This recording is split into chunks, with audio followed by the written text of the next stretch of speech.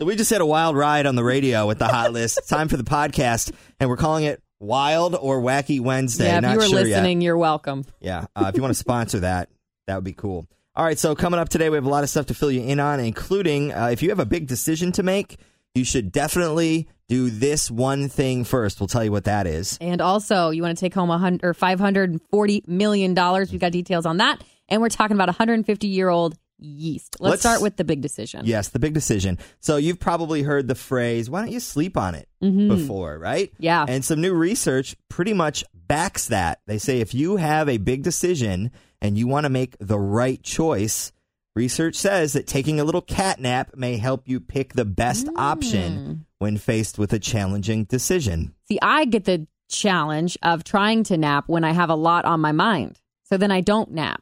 When I need to send a snarky, nasty email to somebody, always wait till the next day to sleep on it, and then I take the high road. Yeah. Like, you know what? I don't need to do that. It was just my emotions. It's a good idea. It got over me. Anyway, so there you go. Take a nap, think on it, all of that jazz. All right, $540 million are still up for grabs. It's turning into a Wild Wednesday very rapidly. Mega Millions, nobody won last night. $540 million is the jackpot that is growing, and it will be held on Friday night, the next drawing at 11 p.m. I need to get a ticket. Good luck. So the AMAs were last night. Taylor Swift took home some big wins, Artist of the Year and Tour of the Year, and she actually got bleeped for her first time on live television.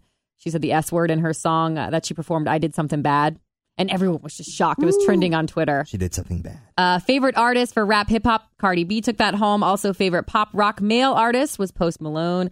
Khalid took home favorite male artist, soul and R&B. And Carrie Underwood, she won favorite female artist for country music. Nice. And I will give John Stamos the best award for the red carpet because he was wearing a Jonas Brothers shirt.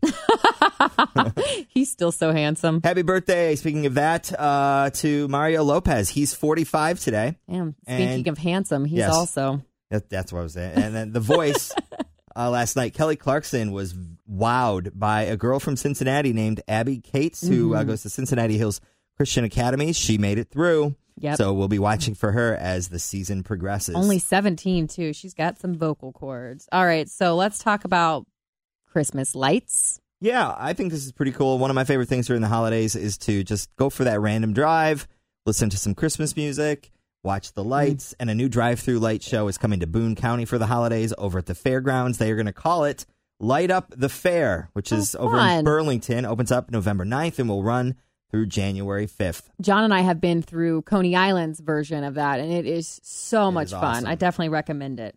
Okay, so there's a Cincinnati brewery called Urban Artifact that is fermenting a beer made from yeast that's over 150 years old. They found this yeast in a cellar that was built in 1855. They scraped 60 different types of yeast from the cellar. They were able to salvage 3.